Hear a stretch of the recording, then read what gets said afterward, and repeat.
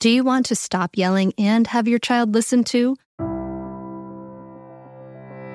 Well, I have exciting news for you. If you're hearing this right now, it means that the doors to mindful parenting are open at mindfulparentingcourse.com. This only happens for a limited time, and it may be perfect for you if you want to be that patient, calm parent, but you're afraid of being walked all over. You're losing it, and you want to be that steady, peaceful parent. You don't have a cohesive method, and you take in bad advice like just count to 1, 2, 3. Mindful parenting is an evidence-based system that not only teaches you how to calm your reactivity, but offers you a ton of personal guidance. A lot of other parenting coaches talk about the best way to respond to your child, but guess what? They don't walk you through the research-proven practices that it really takes to create changes that actually last. Mindful parenting teaches you the specific steps to create cooperative, loving relationships for life. In mindful parenting, you can learn how to stay calm, even if you find yourself shouting hourly now. Be present for your child no matter what they're going through. Resolve conflicts easily without yelling or taking away the iPad. Set limits without your child resenting you for days afterward. And build trust between you and your child so that you avoid misery in the teen years. The doors are open now at mindfulparentingcourse.com. Unlike other programs in mindful parenting, we offer one-on-one coaching to every member and weekly drop-in coaching sessions. Don't wait anymore. You and your kids are worth leveling up. Go to mindfulparentingcourse.com and join now before the doors close again. That's mindfulparentingcourse.com. I'll see you there.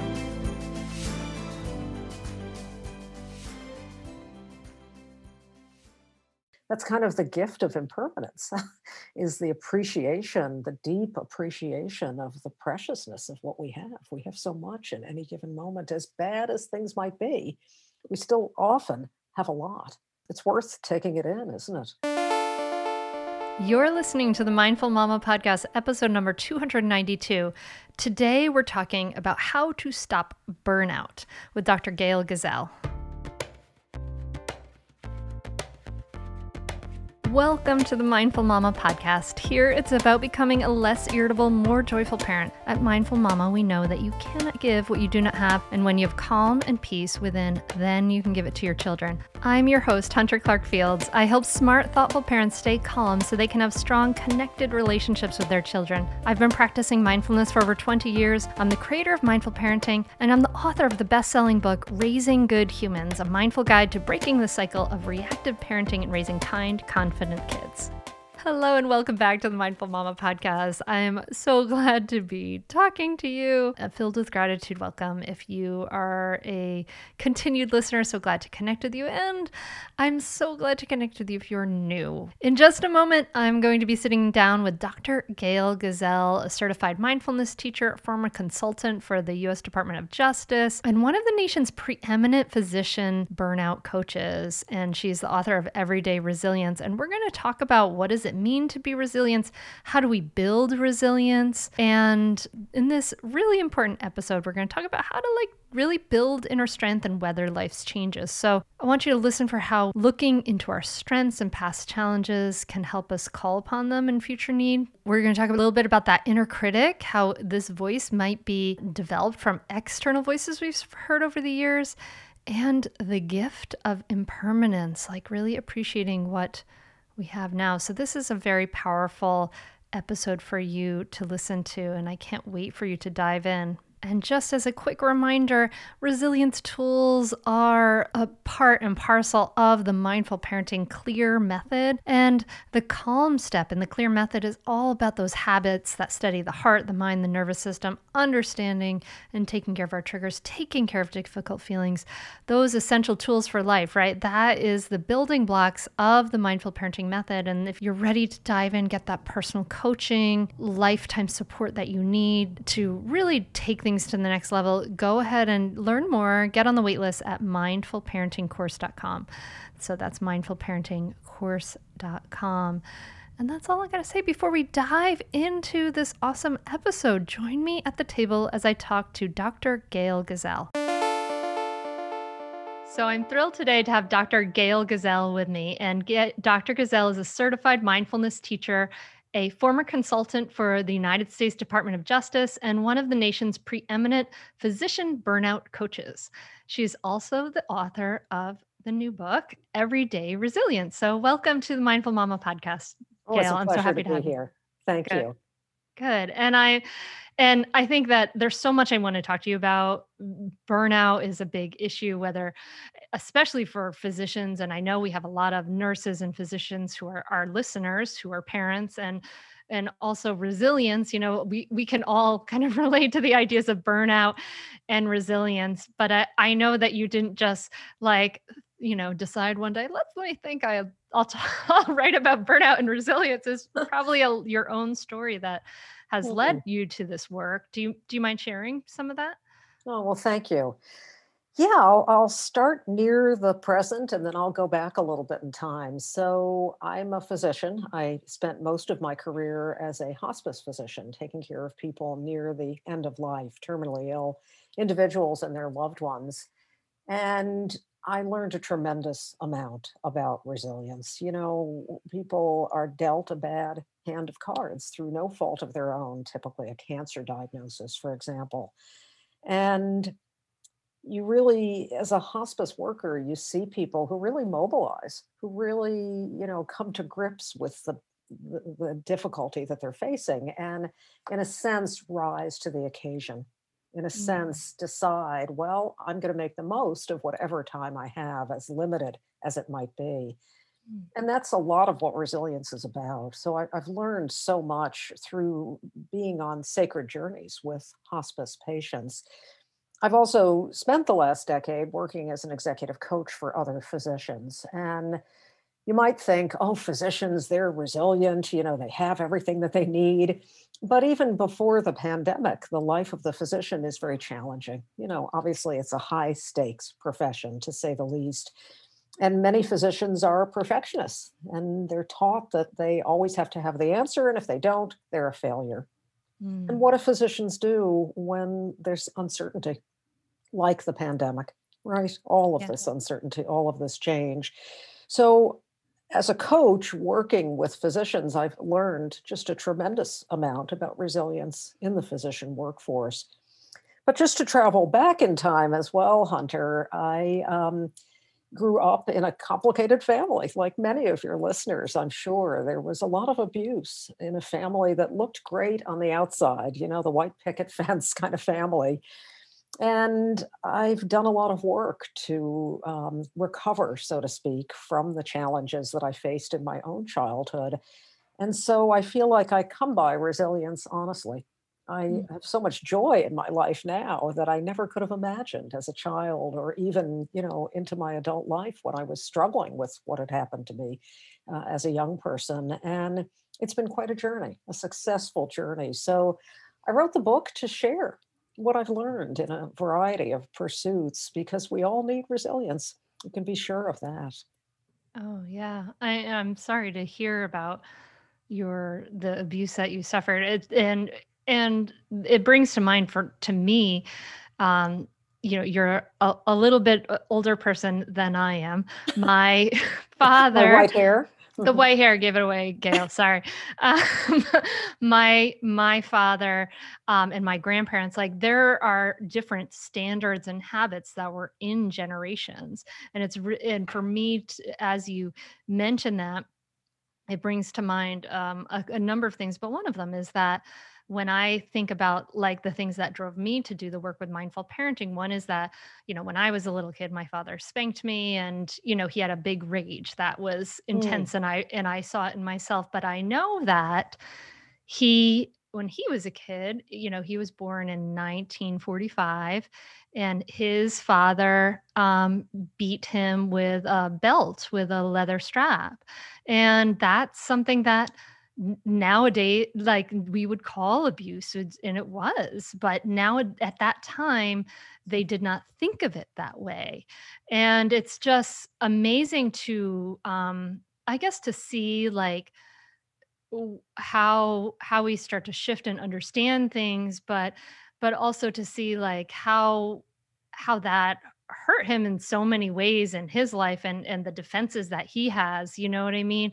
Mhm. And it takes a lot to, one, I can see from my own personal experience that, with my father, someone can get stuck with these defenses of, holding on to, so to overcome that, like, I mean, I guess I have a lot Mm, of great respect for that. mm. I'm not sure what my question is here, but I'm just No. relating to this. Mhm. There's been a huge shift, and I'm sorry to hear that you suffered when you were a child. Well, it's so important what you're saying because we learn from our parents. And if we don't stop and reflect, we just repeat the same Mhm, things that we've learned generation upon generation. That's what you're talking about with the pattern of spanking and hitting. mhm, mhm, And it takes so much conscious intention to step out of those automatic patterns, So I get what you're saying. I feel like I probably, in a way, stopped a cycle that I'm sure mm. had been going on for numerous generations. And my son often says to me, good job, mom, you stopped that cycle because he knows kind of the broad strokes of my family of origin. And that's so much I know of what your work is about in mindful parenting is, Mhm. we have to really understand our own patterns of reactivity in particular, because if we don't, we'll just reproduce them in our children. And then we all grow up thinking, oh, I'm not going to be like my mother and father. And then we realize one day we're exactly like them, if we didn't take the time to be very intentional about what we're doing, because our parents, after all, are our primary teachers. Yeah, yeah, I mean, it's a whole culture. So, what did you do as a young person to sort of break free of that culture, to start to transform these and heal these wounds that you had?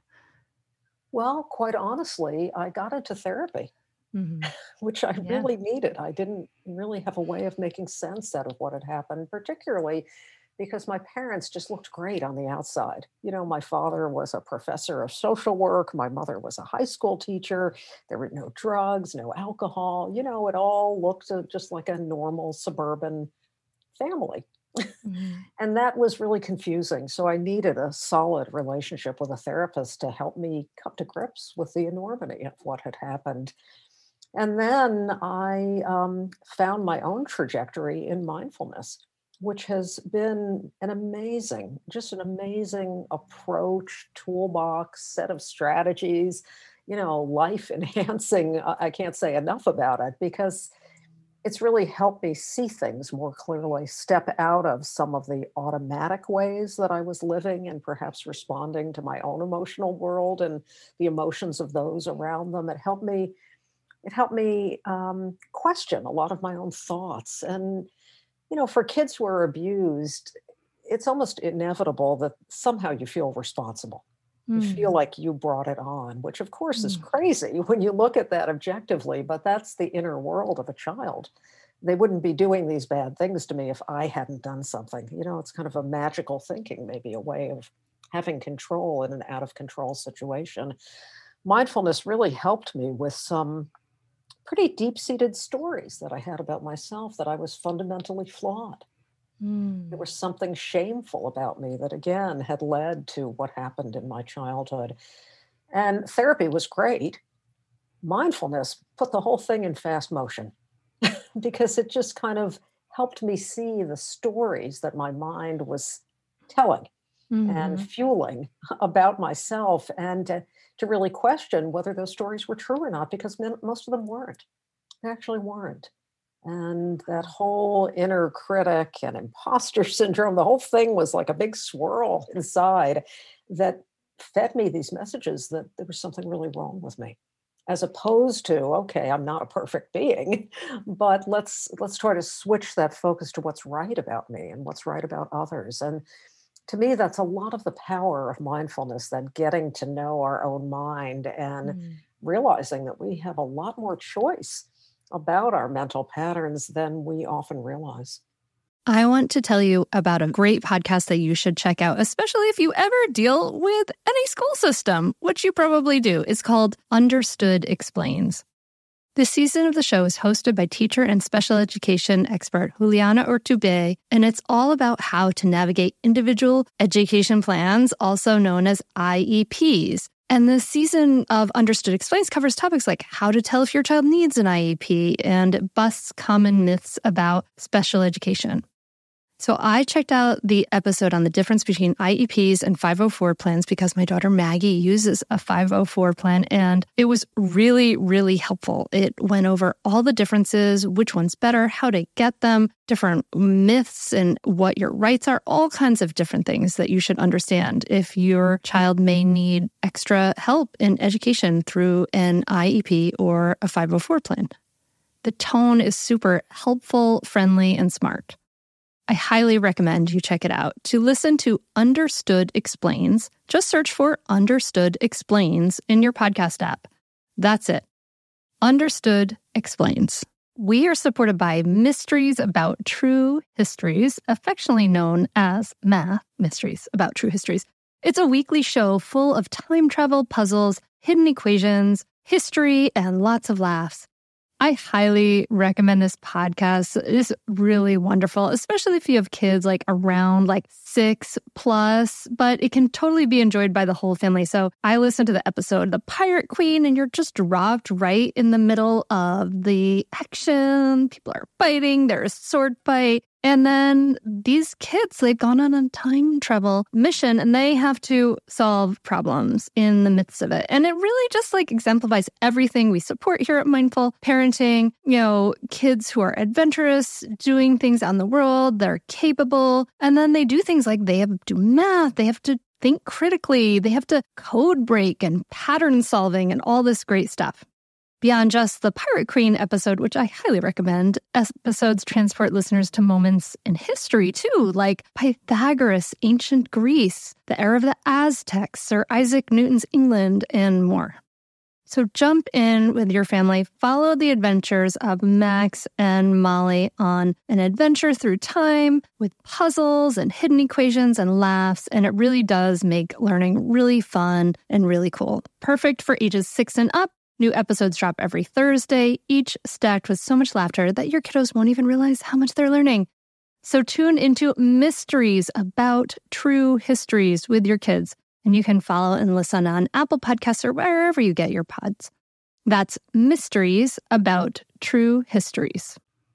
There's so much there that you said that's just so, I'm like, yes. I mean, I think that takes that ability to see those thoughts and say, are they true? Are they not true? Is incredible, right? It's something that's, sometimes I feel like it's a little bit hard to convey to somebody who maybe hasn't been through that experience of realizing that you are not your thoughts and having this separation from them, to understand what a sense of freedom that is, because then you're actually the one choosing in some ways. You're able to say, no, I don't think this is right, or is that really true? And all, just like you said, is that true? Do I have to believe that? I mean, and it's hard to, it's sometimes hard to convey, I think, to someone who hasn't had experience with mindfulness, the idea that you're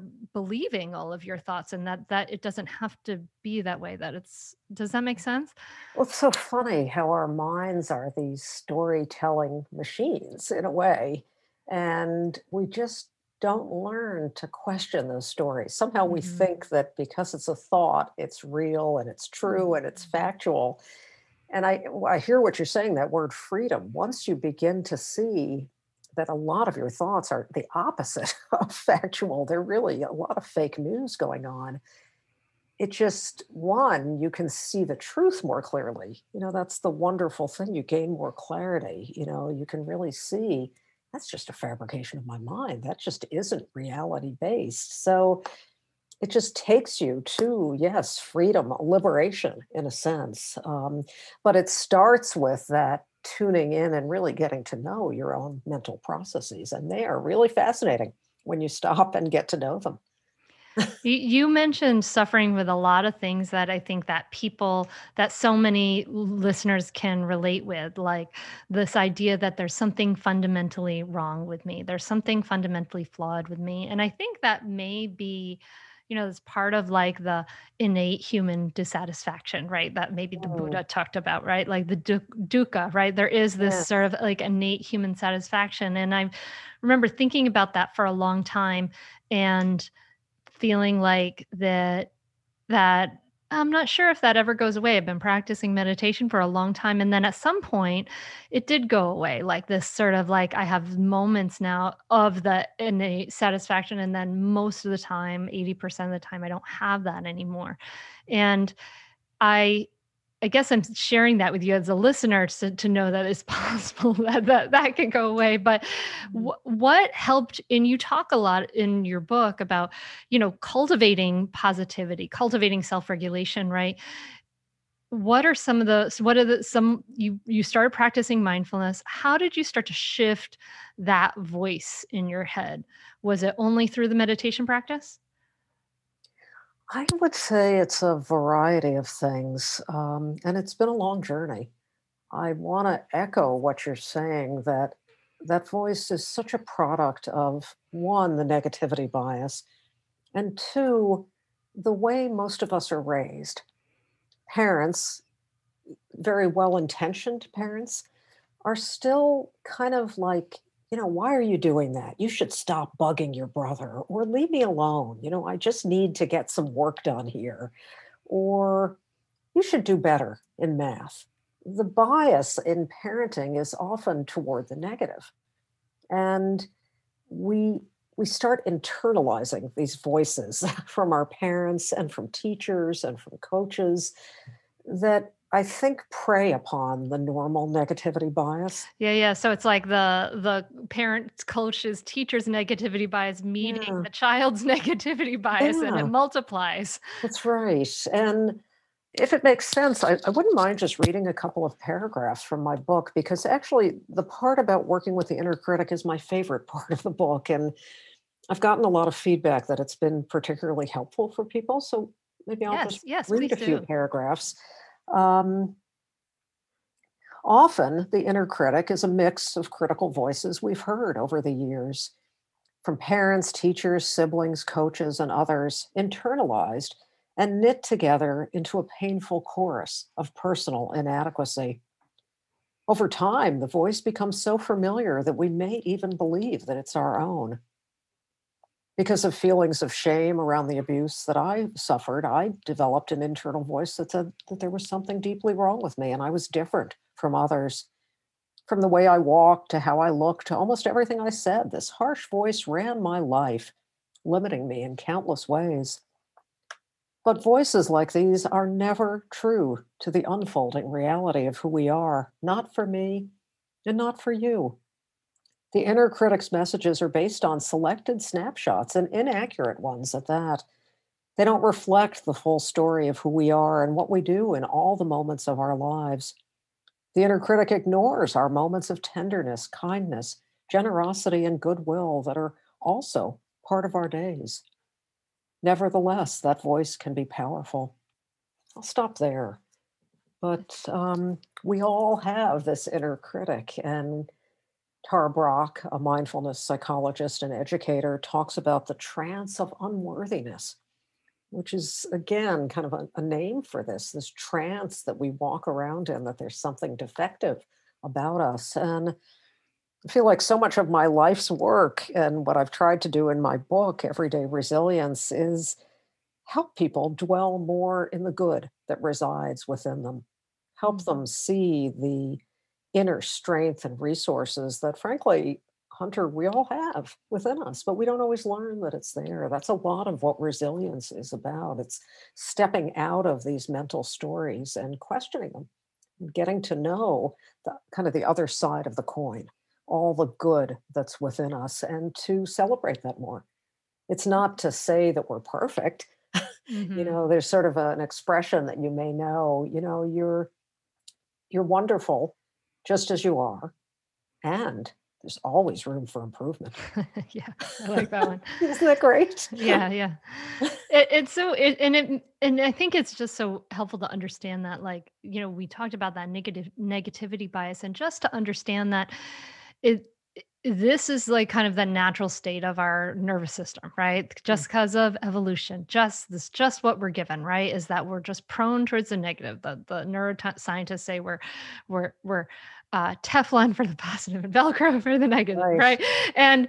And so when we can understand that, we can say, okay, like this is just the wiring I have. And so and understand that it makes sense that it takes more work to Hmm. get yourself then to neutral and get yourself then to a more positive place. Like, of course, then it takes some work to get there. And then if you've and so in some ways, like, people who have suffered in a lot or a little in different ways in their childhood have, if you've had some difficulty that has kind of forced you into that work, it's like in some ways it's like the silver lining of it is that you start to do that work, where does that make sense? Oh, I totally agree.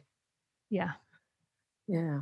And it's work that is worth doing. The payoff, the freedom, the joy, the goodness, the deepening of relationships that I've certainly experienced myself. And I've seen it with hospice patients that I work with, their families and their time of grieving, with physicians that I work with. And I've seen it in my own relationship with my son. Mm. My son's 23. He's been home because of COVID. That's quite a silver lining to have your adult child come back.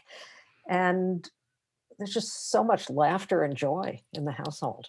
It's Yeah. really wonderful. And I know that a lot of that joy comes from the journey of facing some of the difficulty and working through it and shedding a lot of the baggage that I was carrying around because of life events.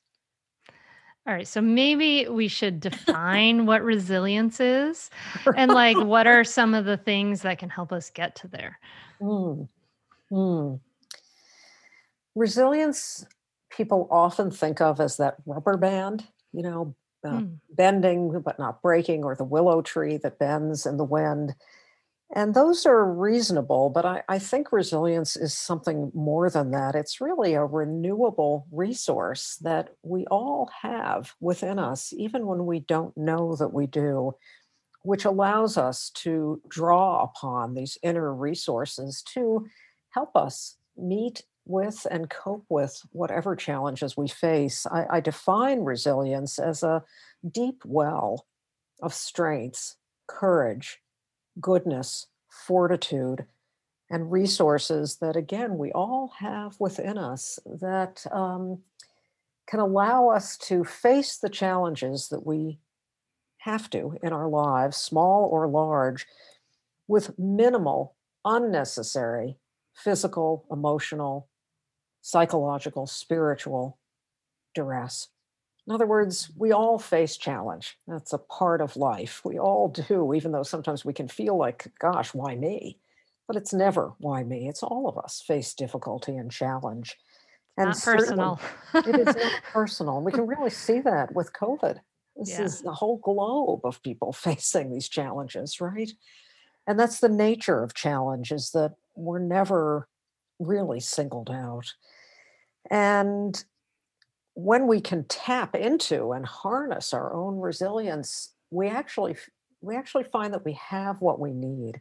And that may Mm. sound surprising to your listeners, but I would encourage people to pause for a minute and think back on challenges that they've overcome, either as a child or as an adult, perhaps an illness, an accident, a difficult boss, a job transition, challenges, with a child and special needs or other difficulties, challenges taking care of an ailing adult, a parent. So we can look back at those. And when we look back, we realize, wow, we got through it. As difficult as it was, we did mobilize. We did harness internal and external resources to get us through those difficulties. And it's so important to stop and do that, because we can so easily be overwhelmed and fall into that pit of, I can't, I Mm. don't have what I need. How am I going to get through this? Very normal. to experience that. And yet, if we can pause and reflect, we realize that we actually evidenced a lot of strengths in past challenges. And then we can remind ourselves, oh, I do have those strengths. Let me think about how I can apply them to what I'm struggling with now. That's a powerful exercise that can help us really get in touch with our inner capacities, which are often something we really kind of underestimate. We think it has to be something outside of ourselves, but we have a lot of what we need inside. Which goes back to the, like, debilitating quality of, like, that inner critic. I mean, what you're kinda Mhm. saying, it goes to that, like, whether was it Ford who said, "Whether you believe you can or whether you believe you can't, you're right," you Right. know? And I love that quote, but what you're describing, right? This deep well of strengths and courage and wisdom, we have to we have to, believe that it's in there. You know what I mean? We have to not be so bogged down by the negativity bias that will even look at and access those strengths, Mhm, because we won't access them and cultivate them if we don't believe they're in there. So it mhm. kind of goes back to that in some ways. If you like this show, there's a decent chance you'll also enjoy the Shameless Mom Academy. Hi, I'm Sarah Dean, the founder and host of the Shameless Mom Academy. The Shameless Mom Academy is a podcast for moms that centers moms more than it centers your kids. I'm not going to teach you how to make baby food or how to make your 3-year-old or 13-year-old stop having tantrums. Instead, I'm going to bring you back to yourself. For the last 20 years, I've been helping moms through growth and transformation. Inside the Shameless Mom Academy, I help you identify who you are and who you are becoming. Look, motherhood is hard. It brought me to my knees many times and sometimes still does. Returning to who I am and who I am becoming allows me to decide how to show up in all those sticky motherhood moments, but also in all my other relationships and in all the ways I show up in my various communities. So come check out the Shameless Mom Academy wherever you listen to podcasts. I'm willing to bet you'll leave feeling a little inspired and maybe even completely fired up.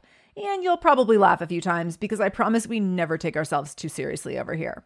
With 700 episodes to choose from, you're likely going to find something that sparks and speaks to you inside the Shameless Mom Academy. Hello, you sentient ball of stardust. My name is Casey Davis. I'm a therapist and I'm an author of the book, How to Keep House While Drowning, where I talk about ways to make it a little bit easier to take care of yourself when you're overwhelmed, stressed, have mental health issues, physical health issues, or maybe you're just in a hard season of life. Maybe you're looking for a place that you can come and listen to some practical advice. This is a podcast for all of the self-help rejects. We're going to talk about skills for survival and self-kindness. And I'm going to leave the pop psychology at the door. I promise not to tell you to meditate or to journal.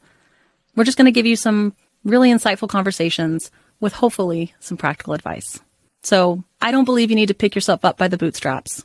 I don't want you to just try harder, and I don't believe that laziness exists. So join me over on Struggle Care, where we can find compassionate solutions that help us function a little bit better. It goes back to that and being willing to take a closer look and really see what's there. It's more Yeah. honest what you're describing. Yes, It's more yes. honest. It's the truth. This isn't sort of a Pollyanna, oh, I'm great and I don't have any flaws. And that's not what we're talking about. We're talking about a realistic appraisal.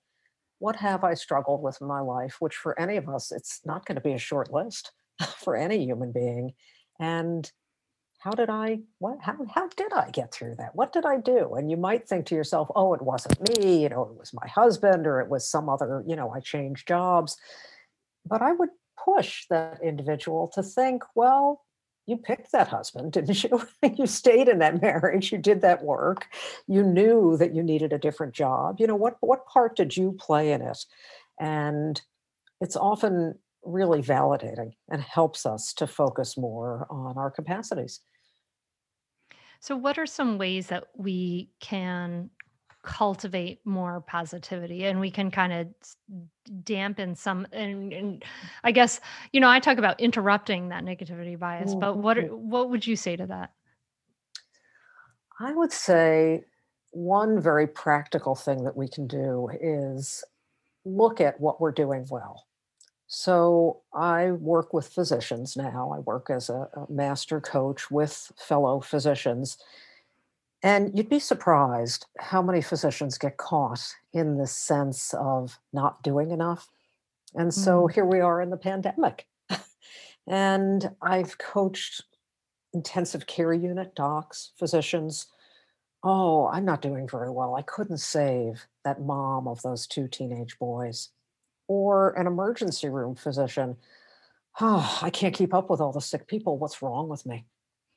Or a family physician doing telehealth visits. I'm not a real doctor. I'm not on the front line saving lives. So, this focus on what we aren't able to do, a simple, very practical approach is to look at what we are able to do. Mm-hmm. The end of every day, a list of 3 things that you did well that day or 3 things that you accomplished. Many of us go to sleep at night, oh, I couldn't do this and I couldn't do that. And look at all I have to do tomorrow, right? And then we wonder why we can't sleep.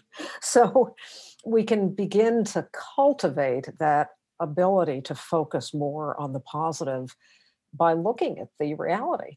Maybe that physician couldn't save lives, but they were there for their patients. They didn't abandon their patients in a time of need. That's no small thing in the pandemic. Yeah. They showed up. They brought all the expertise that they could and the wonderful human element. That's a lot. So we can begin to kind of fill and replenish our well of resilience by focusing on the good that we are able to do and the things that we do accomplish. That's at the heart and soul of positive psychology, focusing more on what human beings do well rather than what they don't do well, rather than focusing on all the pathology, right, which dominated the field of psychology for decades, if not centuries. Shifting that focus to, yeah, I guess I didn't do a lot. How do you like that? That gives us then the energy and the motivation to go forth and do more good in the world. So it's really important, and we can again cultivate more of these attributes. It's never about just saying to somebody, "Oh, be more positive." Just step out of the negativity bias. That's kind of psychobabble, but it's tools, specific tools to help people dwell more in the goodness. I think it's really important as a parent as well. We can get very caught up in what our child isn't doing well and what we want them to do more of, right? And it can be deeply frustrating and not always as motivating as we'd like it to be when we point that out to the child, right? Yeah, no, that's not that helpful sometimes. Right. And yet easy to do. Yes. And yet, and then even at its worst, we can start thinking that our child is sort of a bad apple of some sort. There's something wrong with the child, when children are just beautiful, innocent beings who have a lot to learn in the world, right? So I think it's an important exercise for parents as well to pause at moments of frustration in particular and think, what's good about this little child who's driving, quote unquote, driving mom crazy, because they're just being themselves. Yeah, they're just trying to get their needs met. Yes. It can help us help them get their needs met and frankly, get our needs met and really work together in an effective partnership. I love this idea of like focusing on what you were able to do at the end of the night. And again, this is not because you're deficient in any way in positivity. It's just because we all have a natural negativity bias, but we could do that for sure as, physicians could, parents, we can do that, especially if you're at home and every day feels like a run on into a big, long, blur of days, then it really can help to just say, okay, what did go well in my mindful parenting course and membership? What the first thing we do in every session is, what are your wins? What worked well for you? What is working for you? Maybe it's just showing up, right? If you're having a hard day, but showing up, like you said, is something. Like that is something, and that helps us to what we practice grows stronger. That's helps us to show up again and do it again and help you be more resilient and bounce back from that. I love that. So true. So would you suggest that we could, ways of, this way of being more resilient to consciously and intentionally focus on some of our strengths, that's probably something we can certainly teach our kids. Sometimes I'm so surprised at how negative my my child's voices. She's like, I can't do this. I can't do this. And I'm like, yet, honey, you can't do it yet. It's like, it can be hard to watch our kids' negativity bias in action. Right. And they learn it from those around them, on TV, us, other relatives, right? I mean, we're such a smart species. We're always learning as kids. Yeah, I think that's one strategy. I think a couple of others. One, self-compassion is so important for parents, for physicians, really for all of us to, remind ourselves that we're working really hard. For parents during the pandemic, it's perfectly unreal, to have your full-time work, your domestic responsibilities, and oh, by the way, now you've got to take care of your kids 24/7. Oh, and we didn't tell you, you've got to educate them too. So, and you have to entertain them because they can't be with their friends and they can't go to extracurriculars. It's really unreal. And so with self-compassion, instead of getting into bed thinking, I can't believe I lashed out at my kids, what's wrong with me? I'm a bad mom or dad. To actually put your hand over your heart and remind yourself, this is really hard. This is really demanding. Every parent, similarly situated to myself, is going through the exact same challenges. So to give yourself a little space for being an imperfect human being amongst other imperfect human beings. We're all imperfect, and parenting certainly shines a light on that. So to take that time to remind yourself that it's hard and you're doing the best you can. We all need those reinforcements. And the more we can build that muscle of compassion toward ourselves, we can actually be more present in compassion with our kids and with others. So I think that's critically important, particularly during the pandemic. And the other strategy, very practical strategy, is purposeful pauses. Nothing fancy. Just noticing when your emotional temperature, like, oh, I can't believe, they interrupted me one more time. I just have to get one report read, done, or some meeting that I'm on Zoom. And noticing that your emotional temperature is rising and using that as a cue to take a pause and take 3 slow, deep breaths, perhaps a long exhalation phase that really invokes the parasympathetic nervous system, the brakes, as opposed to the gas pedal of, reactivity. I think it's a really underutilized, simple practice that can make all the difference, because in that little pause, you realize also that you have a choice, the freedom that you were talking about, Hunter. You have a choice. Okay, I can be reactive and irritable, and I'm really going to regret it later. I'm not going to feel good about myself, and that's what my kids are going to see. Or I can just calm myself down a little bit and realize, none of this is that important. My kids are healthy. It's all good. We're going to be fine. Like, that pause is just invaluable. I know for myself as a parent, that was really a game changer for me, adding those pauses, especially when my son was a teenager. That temptation to just, they come at you. You're the worst mom in the neighborhood, the planet, whatever, you wouldn't get me this video game, whatever it is. And, we react like, oh, but I've given you so much. How can you be saying these things to me? You've hurt me. You've mortally wounded me. You know what I mean? We go to this crazy reactive space, and then we yell at them and they yell back. I mean, it's just this reactive mess. But if we can pause, we realize, that's just what teenagers say. Come on. Why take it seriously? Why take it personally? We can just take a few deep breaths and then, okay, yeah, we leave the room and we come back. We just don't fuel that reactivity cycle. You have no idea how close to home this is, because these earbuds that I'm using right now, I had some other earbuds that only could hear out of one ear, and I did an interview and I was like, so I went to my almost 14-year-old daughter's friend. I said, I need to use your earbuds. And, in my mind, she was so difficult about it. And in my mind, I'm like, all the things. So, this is like getting quite close to home for me. But we're human beings. Let me step into that big picture, big picture. And that actually reminds me, you talk about the 3 marks. What are the 3 marks and how can they help us? This is a Buddhist concept, the three marks of existence, which frankly we could also call the three facts of life. And they're very simple. One is that suffering occurs. Suffering is part of life, difficulty, challenge. Every human being suffers. It's just a part of the package. That's the first mark. The second mark is that everything changes. Everything is impermanent. And some of that is welcome news. Bad things shift. That's welcome. Part of impermanence is a hard pill to swallow, that relationships change. People leave our lives, in various ways. But that's the second mark, that everything changes.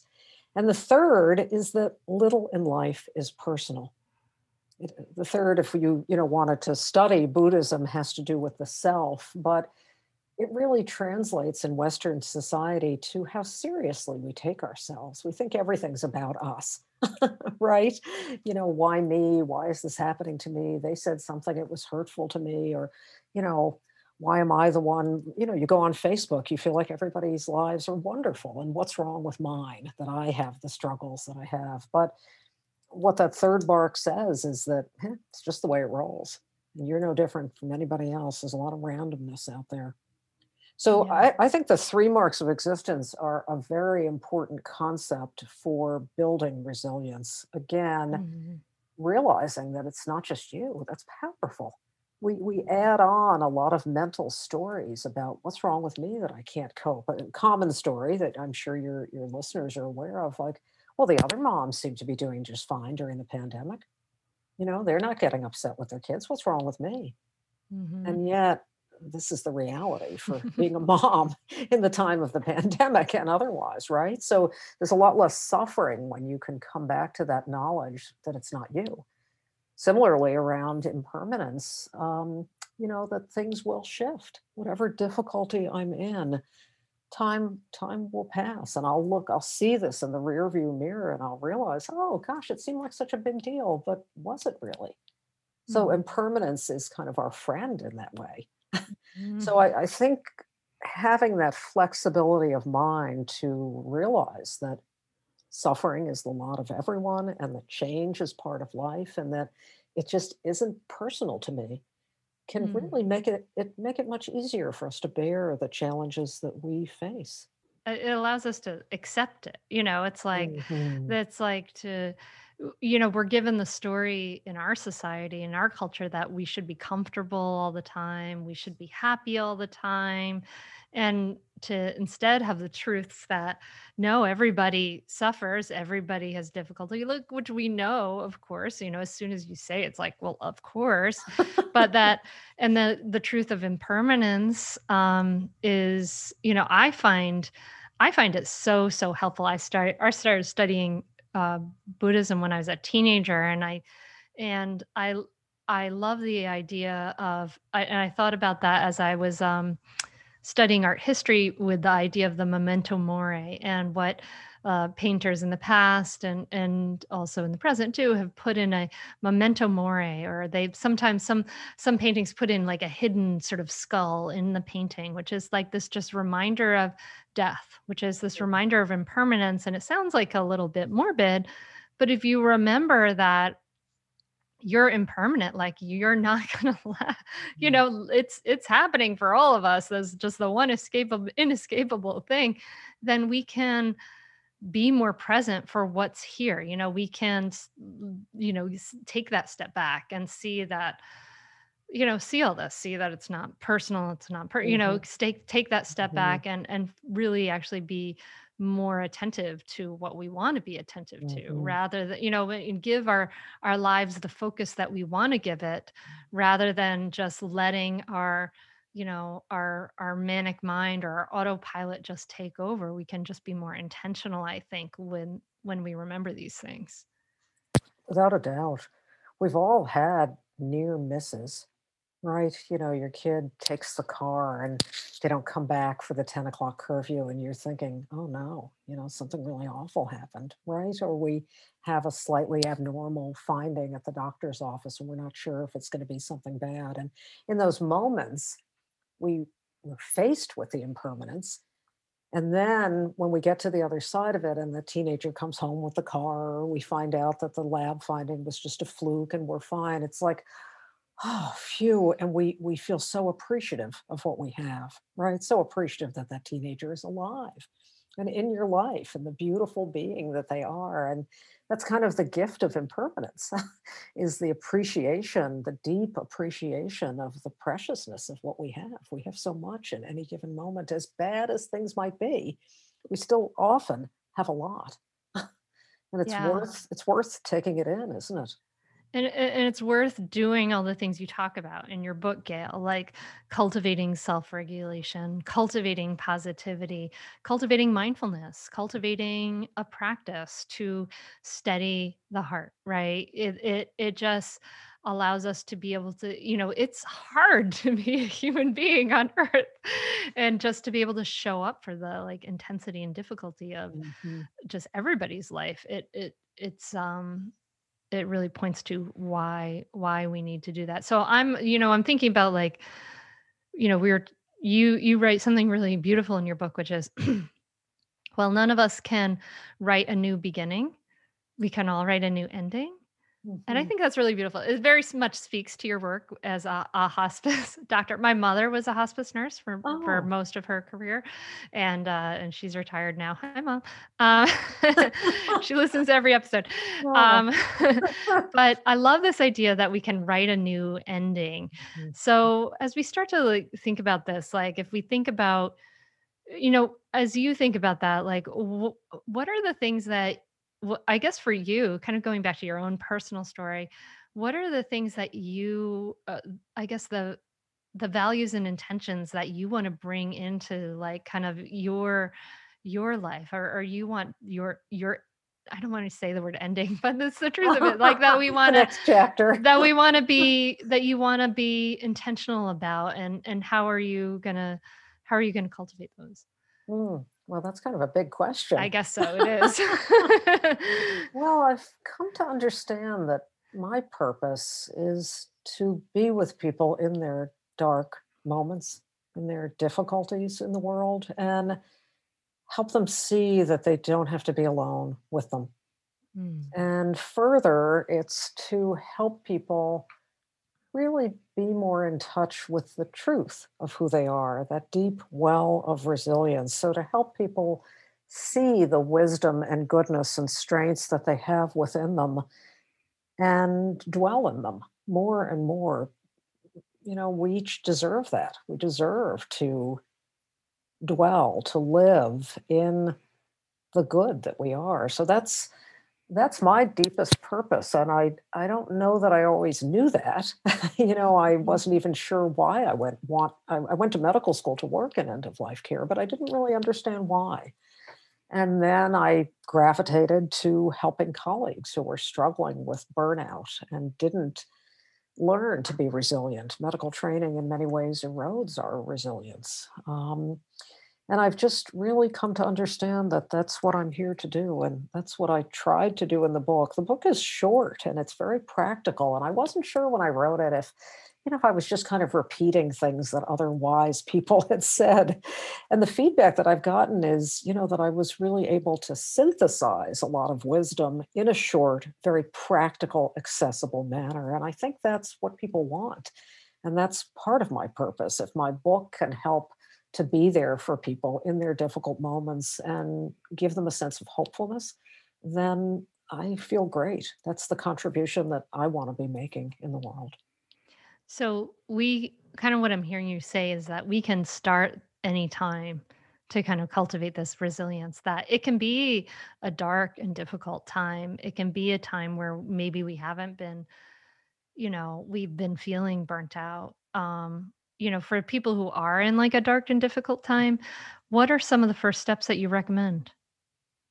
We've touched on quite a few of them. Mhm. The first step is self compassion, Yes. to be kind to yourself in your moments of difficulty. I describe in the book something that some of your listeners may be familiar with, a self compassion break.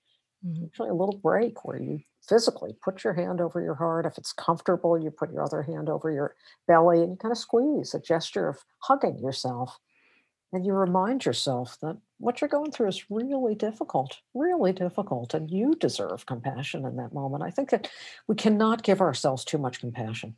It's not selfish at all. It helps us be more present for others in our world. So, first and foremost, lots of doses of self compassion.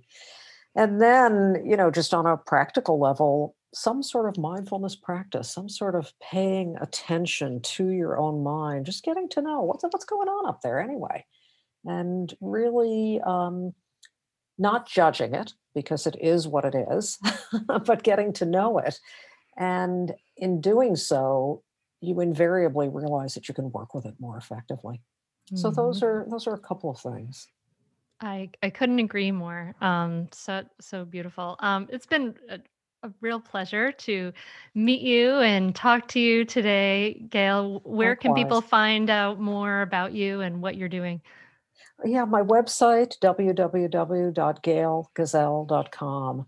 I offer a free chapter of my new book, if that's of interest to people. And then I have a course that I'm launching, Imposter No More. So many people suffer with the imposter syndrome, and you know what? You don't have to. You can learn how to vanquish it. It's really just a thought process. So that'll be coming out in the next month, and I encourage people to take advantage of it.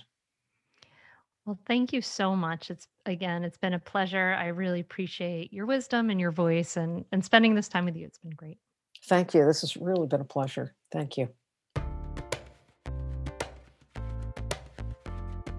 I love what Gail says, that impermanence is a gift, right? This appreciation is a gift that can wake us up to what we have in this moment, even when things are challenging. I had a challenging day today. And like, as I reflect on that, it's like, it puts all the things in perspective instantly. It's amazing. I'm wondering what you're taking away. What are you taking away from this? I'd love to know. You can tag me at Mindful Mama Mentor and let me know what you take away from this. I would love to know, what are your ahas, and if you appreciated this episode. So please do let me know. It really makes a big difference to me and the team to do all the things we do to bring this episodes to you. So I would love to know. Let me know. And I just want to let you know that I'll be back in your podcast player this Friday with a Mindful Parenting Bite episode talking about the truth about punishment. So this will be a short, quick episode. So make sure you tune in. Just perfect size episode for pick up and drop off or whatever you're doing. And I just want to thank you. Thanks. I appreciate you. Thank you for being here, being a listener. Thank you for sharing and doing the things you do to support this movement. As you create more peace in yourself, you create more peace in the world. It is absolutely true. So thank you for doing that work, to share, to create more peace in yourself, to listen to something that will shift things for the better, like this amazing episode. So I want to thank you for being part of here, for listening all the way here to the end. And just, I want to share my gratitude for that. And I wish you a really beautiful week. I wish you peace and calm and joy in all the little things that you can appreciate in your life. And I will be back to talk to you soon. Thanks so much for listening. Namaste. I'd say definitely do it. It's really helpful. It will change your relationship with your kids for the better. It will help you communicate better. And just, I'd say, communicate better as a person, as a wife, as a spouse. It's been really a positive influence in our lives. So definitely do it.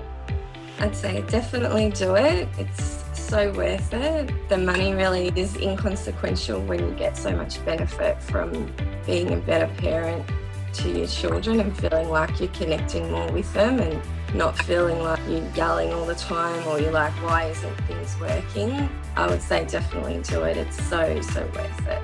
It'll change you. No matter what age someone's child is, it's a great opportunity for personal growth and it's a great investment in someone's family. I'm very thankful I had this.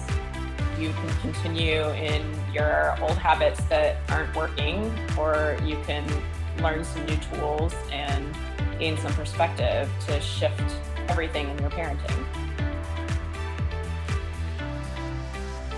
Are you frustrated by parenting? Do you listen to the experts and try all the tips and strategies, but you're just not seeing the results that you want? Or are you lost as to where to start? Does it all seem so overwhelming with too much to learn? Are you yearning for a community of people who get it, who also don't want to threaten and punish to create cooperation? Hi, I'm Hunter Clark-Fields, and if you answered yes to any of these questions, I want you to seriously consider the Mindful Parenting membership. You will be joining hundreds of members who have discovered the path of mindful parenting and now have confidence and clarity in their parenting. This isn't just another parenting class. This is an opportunity to really discover your unique, lasting relationship, not only with your children, but with yourself. It will translate into lasting, connected relationships, not only with your children, but your partner too. Let me change your life. Go to mindfulparentingcourse.com to add your name to the waitlist, so you will be the first to be notified when I open the membership for enrollment. I look forward to seeing you on the inside. mindfulparentingcourse.com.